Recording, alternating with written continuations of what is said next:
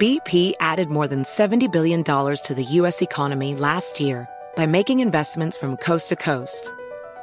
Investments like building charging hubs for fleets of electric buses in California and starting up new infrastructure in the Gulf of Mexico.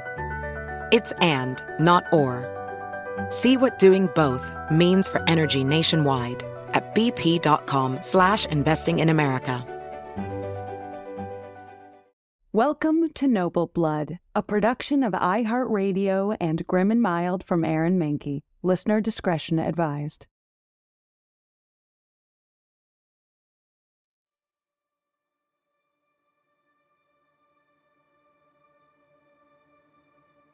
Henry Tudor, the newly crowned King Henry VII, was in a very delicate position. King Richard III had been killed in battle. The Yorks were defeated, and Henry, Tudor, the victor, had married Elizabeth of York to unite the families under the banner of the new House of Tudor. He was king after the extremely costly and deadly Wars of the Roses.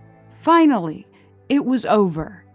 Except Henry's claim to the throne wasn't all that secure.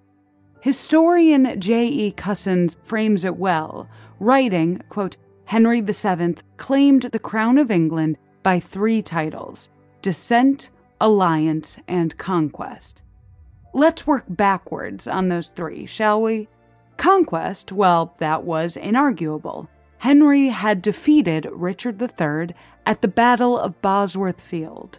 But the problem with claiming a throne through conquest meant that anyone else could come along and beat him, giving them as much of a claim as he had. In terms of alliance, number 2, Henry's marriage to Elizabeth of York had been a smart move. Elizabeth was the daughter of King Edward VII, the older sister of the 2 princes lost in the Tower, the princes who were allegedly killed by their uncle, also Elizabeth's uncle, Richard III. But on the other title that Henry was claiming, the Crown of England, descent, well, that was a shaky claim at best. Henry was the illegitimate great-great-grandson of John of Ghent, and it was an even weaker claim because it was through the female line. But who cares about that? If everyone agreed that he was king, he was king. And who was going to challenge him? In September of 1497, a man was leading an army east from Cornwall toward Taunton. He was supported by thousands of troops, mainly Cornishmen, who were upset at King Henry VII's high taxes and poor treatment, and they were throwing their lot behind someone else, someone with a much, much more legitimate claim to the throne, if you believed he was who he said he was.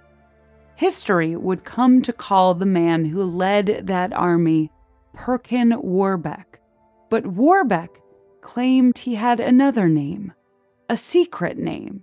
He wasn't just the son of a Belgian bureaucrat. That was all a cover story. Really, he had once been a prince, the younger son of King Edward IV, locked inside the Tower of London, while his uncle, Richard III, claimed the throne for himself. He had seen his older brother, Edward, killed, but because of his youth, the murderers had allowed him to escape. Well, he was back, and he was here to take the throne. Perkin Warbeck was really Richard of Shrewsbury, Duke of York, the younger of the 2 princes in the Tower, and he had 6,000 men marching behind him, ready to help him take what was rightfully his. I'm Dana Schwartz, and this is Noble Blood.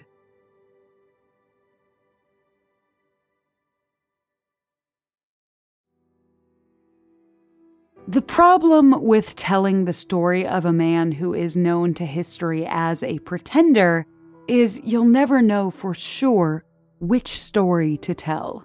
There are lies on both sides, and no actual proof one way or the other. Let's get that out of the way before we go any further. Perkin Warbeck claimed to be Richard, Duke of York. At the time, some people believed him in earnest, some people believed him because it was convenient, and some people thought he was a phony. Nowadays, plenty of historical fiction has had fun exploring the possibility that Warbeck really was the Duke of York. And to that I say, why not? Historical fiction is fun, and that certainly is the most fun version of the story. But the unfortunate truth is, there really is no proof that he was the Lost Prince. That said, there is no concrete proof that he wasn't the Lost Prince. So you're free to hold on to your favorite story if you really want with this one. Most historians do agree that the real Duke of York, the younger son of King Edward IV and nephew of Richard III, died around summer 1483, when he was 9 or 10 years old. Perkin Warbeck claimed he didn't. In 1491, he began to make his claim public in the Duchy of Burgundy, saying that he witnessed his older brother get murdered, but the assailants, whoever they were, Warbeck never actually specified, were struck by how young and innocent he was. They told him to run away to continental Europe and keep the secret of his true identity for his own safety. But nearly a decade later, he claimed he had been kept safe by Yorkist sympathizers, and now he couldn't hide the truth anymore. He was a young man by this point. Almost every source recounts how handsome he was, how much he resembled the former King Edward IV, his supposed father, and how charismatic he was. On a brief trip to Ireland, prominent Yorkists declared that he was, in fact, the son of King Edward IV. Those Irishmen began writing letters to French nobles, and so Warbeck, with his brand new pedigree, set out for Europe to find some international allies. There was something about Warbeck that convinced people. He was handsome, yes, but also courtly, well acquainted with the habits and the practices of the York family. He spoke several languages. He was charming. Surely this couldn't be a common nobody. Charles VIII of France kept Perkin in France until Henry, back in England, loudly reminded his French counterpart that they had signed a treaty not to shelter English rebels. To drive home the point, England laid siege on a French city. Maximilian I, the Holy Roman Emperor, invited Warbeck to attend the funeral of Frederick III, his father, the previous Holy Roman Emperor. It was there that Warbeck was officially recognized as the rightful king of England, Richard IV. But by far, Warbeck's greatest ally and supporter would be a woman named Margaret of Burgundy. Margaret of Burgundy was the widow of the Duke Charles of Burgundy, but she was English-born. She was the sister of the former York kings, Edward IV and Richard III, which made the two princes in the Tower her nephews. Even though she hadn't actually seen the two princes since they were babies, she declared that Perkin Warbeck was legitimate. She was miraculously reunited with her nephew thought dead, the son of her brother. It was a sign from God. The Yorks would return to the throne of England. And so Margaret began to put forth the money for Perkin Warbeck to raise an army. It wasn't purely family loyalty on her part, a gesture out of love for a nephew thought dead.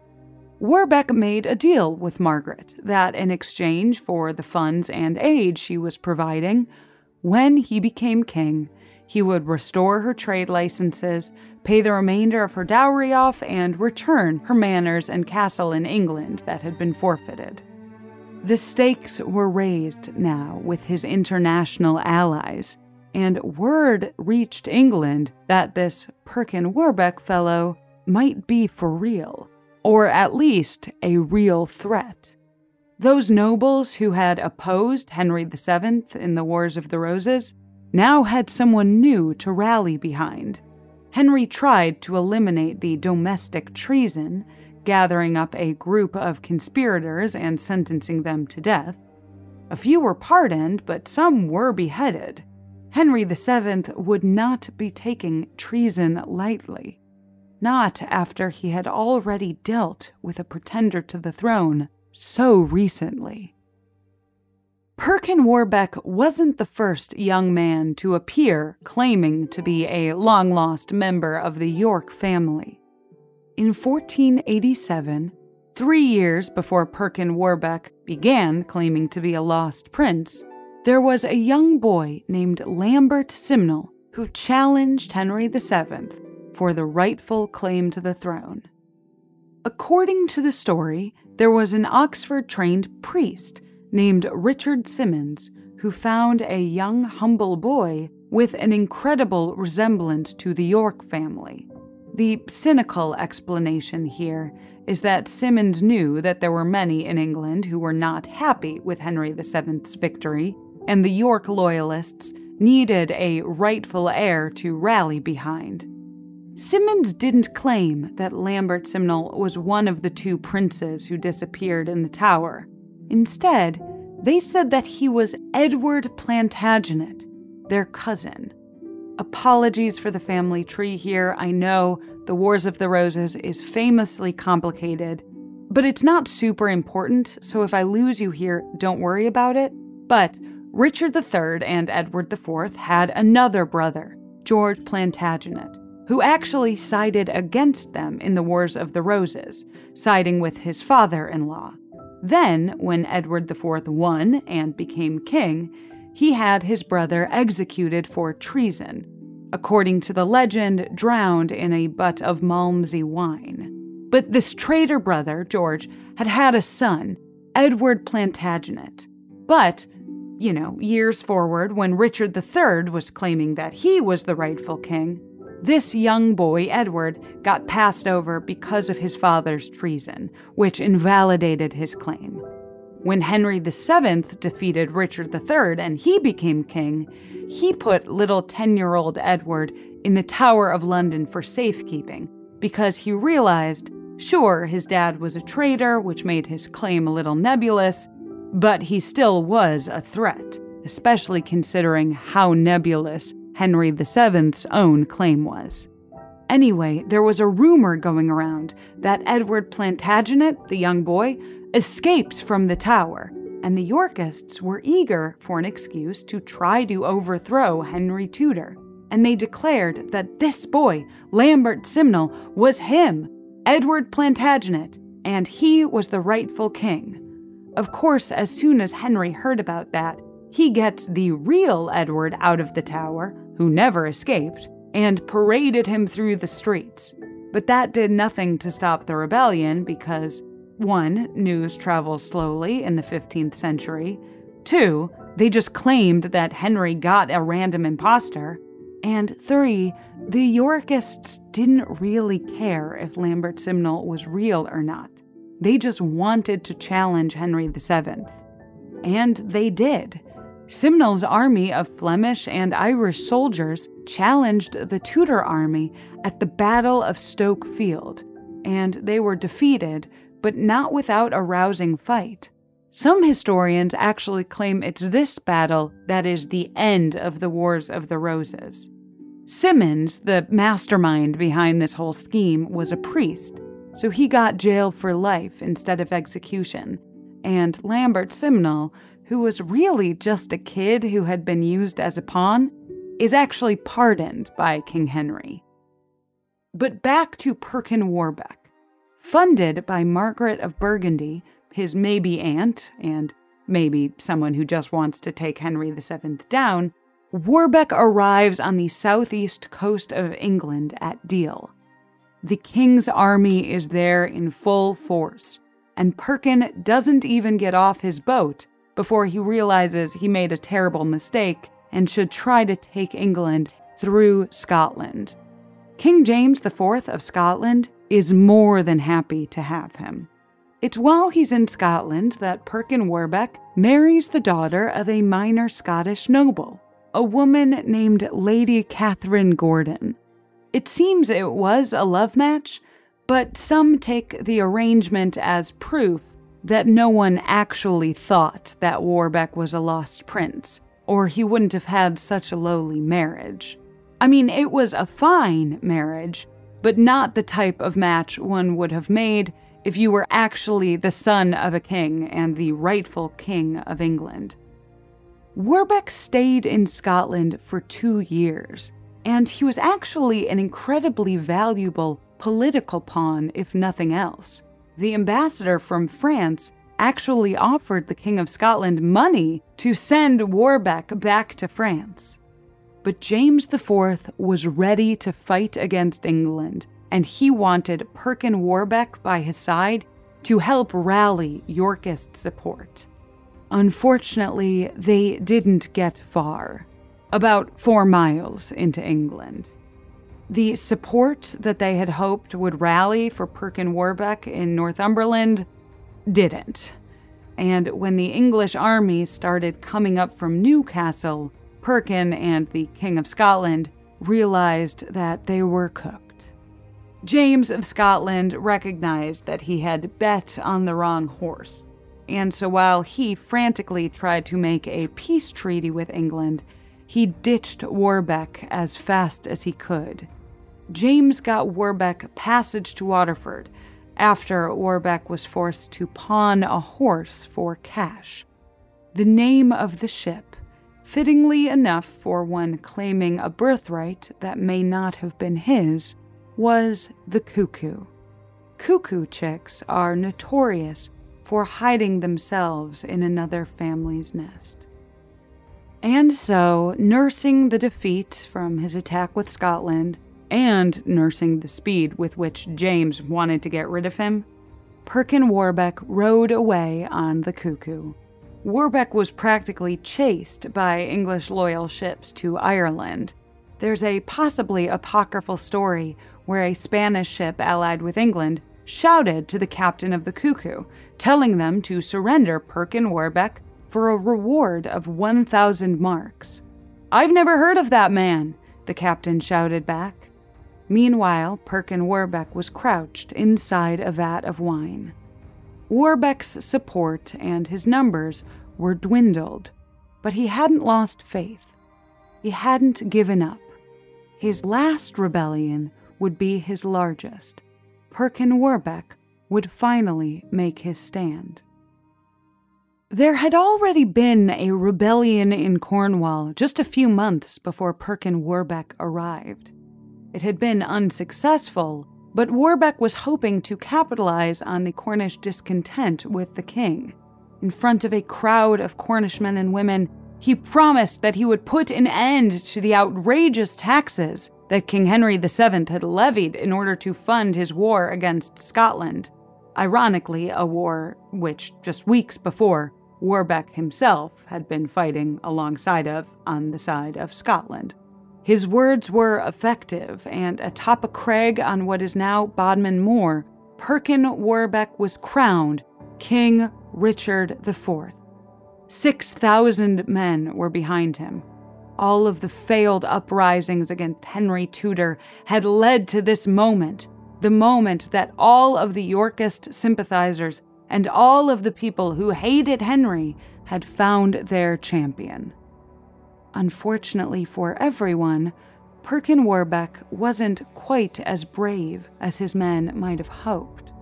Almost as soon as he got word that the king's scouts were nearby and that the king would be fighting with the full force of his army, Warbeck panicked and ran. In the middle of the night, he gathered 60 horsemen and fled from battle. He raced to Baillew Abbey to try to get sanctuary, but they were soon surrounded. Perkin Warbeck was captured, and his 6-year run as the missing prince was over. While London citizens shout and hooted at him in the street, Warbeck was led on horseback to the Tower of London, where he was imprisoned for the first, or if you believe he was actually Richard of Shrewsbury, the second time. During interrogation, Perkin Warbeck gave his true life story, a full confession, or, I suppose depending on your perspective, an invented story to appease the Tudors, given under duress. Warbeck was born to a comptroller in Belgium, and he learned Dutch when he was 10 and got a job with a local cloth merchant in Antwerp. He learned English when a Breton merchant brought him to Ireland when he was about 17, and it was there that he first got the idea or inspiration that he would impersonate a prince. Cork, Ireland was filled with Yorkists, and when they saw Perkin Warbeck, a handsome young boy wearing the fine silk clothes of his merchant master, probably just advertising his master's skill, they declared that he must be the missing prince. That's when, Perkin Warbeck says, he began making the claim in earnest, a claim which became easier when he made his way to Burgundy and made the acquaintance of Margaret of York. He also met a man named Edward Brampton, who had been King Edward IV's godson. It's plausible that the two of them, Margaret and Edward Brampton, could have taught Warbeck the details of Richard of Shrewsbury's childhood and details of the York family dynamics. This is the scene in the movie version where they're teaching him how to be a prince and comport himself with courtly manners. For someone who had just marched with an army to try to usurp the King of England, as soon as Warbeck confessed that he was an impostor all along, Henry VII treated him with almost shocking grace.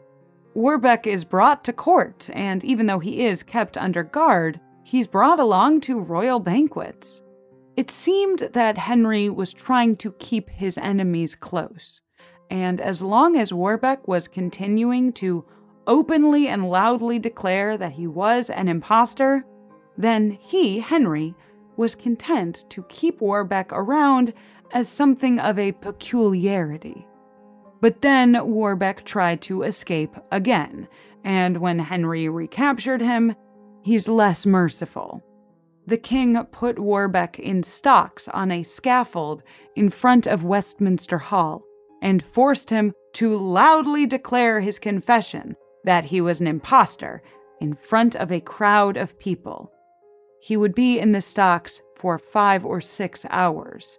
Henry made sure that the whole story was written down and that it was printed and spread widely so that everyone would know exactly who Perkin Warbeck said he was. He confessed. There would be no more dissent in Perkin Warbeck's name. In fact, the name Perkin Warbeck would become so synonymous with pretender to the throne that 150 years after Warbeck's death, anti-Jacobite propaganda would refer to the Bonnie Prince Charlie, a claimant to the throne, also called the Young Pretender, as Perkin.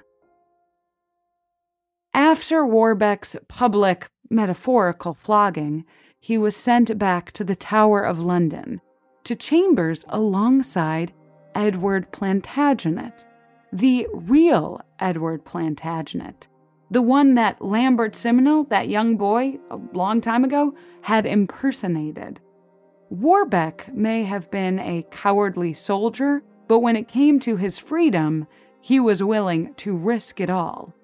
We don't know the exact details of how involved he was, who spoke to who about what, but together, Perkin Warbeck was planning an escape with Edward Plantagenet to put Edward Plantagenet on the throne.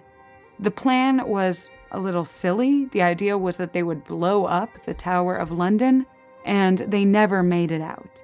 And at this point, the king had no mercy left and no patience for anyone who might be a threat to his throne. Both men were hanged in 1499. Edward Plantagenet, who had been a genuine royal, the nephew of 2 kings of England, and Perkin Warbeck. Perkin Warbeck, once celebrated as the son of a king, once called a king himself, was buried in an unmarked grave. Some maintained that Warbeck actually was Richard, Duke of York. Another theory that some posited was that Warbeck was one of King Edward IV's illegitimate children from a period of debauchery in the Low Countries. This is one of those historical situations that will never have a real resolution one way or another. You can't prove a negative.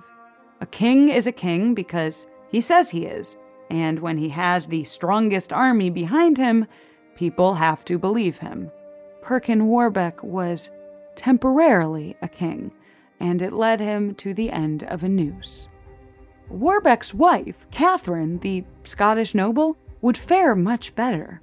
She would live another 38 years and would remain a prominent member of the Tudor court for the rest of her life. And another slight happy note to end the story on. Do you recall that other imposter, the child Lambert Simnel, who had been so young when Irish forces rose up behind him and declared that he was Edward Plantagenet? After King Henry VII pardoned him, his life actually wouldn't be that bad. He went on to become a scullion in the palace and eventually the royal falconer.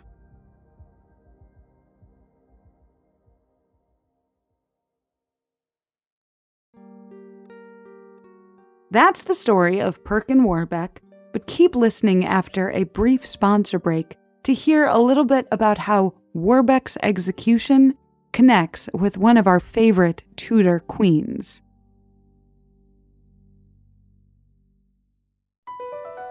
BP added more than $70 billion to the U.S. economy in 2022. Investments like acquiring America's largest biogas producer, Archaea Energy, and starting up new infrastructure in the Gulf of Mexico. It's and, not or. See what doing both means for energy nationwide at bp.com/investing in America. BP added more than $70 billion to the U.S. economy last year by making investments from coast to coast. Investments like acquiring America's largest biogas producer, Archaea Energy, and starting up new infrastructure in the Gulf of Mexico. It's and, not or. See what doing both means for energy nationwide at bp.com/investing in America.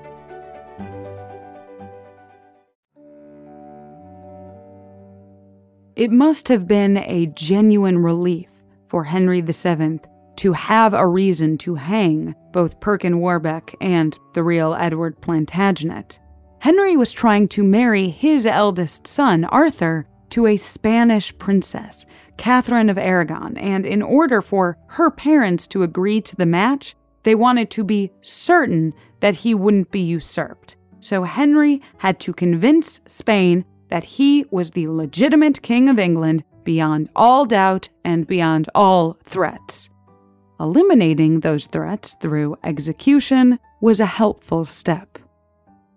Catherine of Aragon knew that the hanging was distantly a result of pressure that her parents were putting on England on her behalf, and she felt incredibly guilty about it. A lady-in-waiting, Jane Dormer, would write in her memoir that Catherine would feel responsible for the death of the innocent Edward Plantagenet, and Catherine would experience tragedies later in her life. There would be the young death of her husband, Arthur, the sort of no-man's land that Henry VII kept her in after the death of her husband, her inability to bear male children for Arthur's brother, her next husband, King Henry VIII, Henry VIII's affair with Anne Boleyn, Catherine's banishment, plenty of tragedies. and Catherine, at least according to this lady-in-waiting, would think that it was punishment for that death that she inadvertently caused.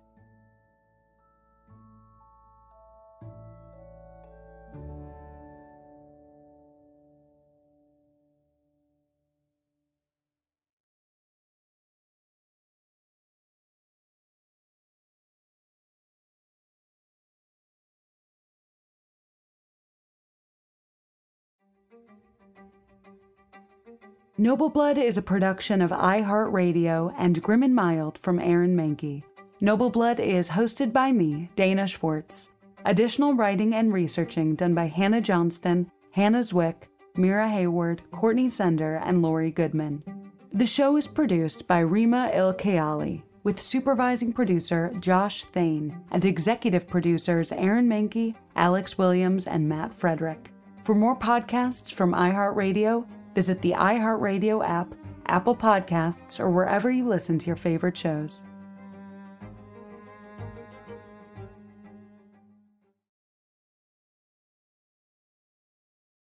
This show is sponsored by BetterHelp. It's a simple truth. No matter who you are, mental health challenges can affect you, and how you manage them can make all the difference. That's why everyone should have access to mental health support that meets them where they are and helps them get through. BetterHelp provides online therapy on your schedule. It's flexible, simple to use, and more affordable than in-person therapy. Connect with a licensed therapist selected just for you. Learn more at BetterHelp.com. That's BetterHelp.com.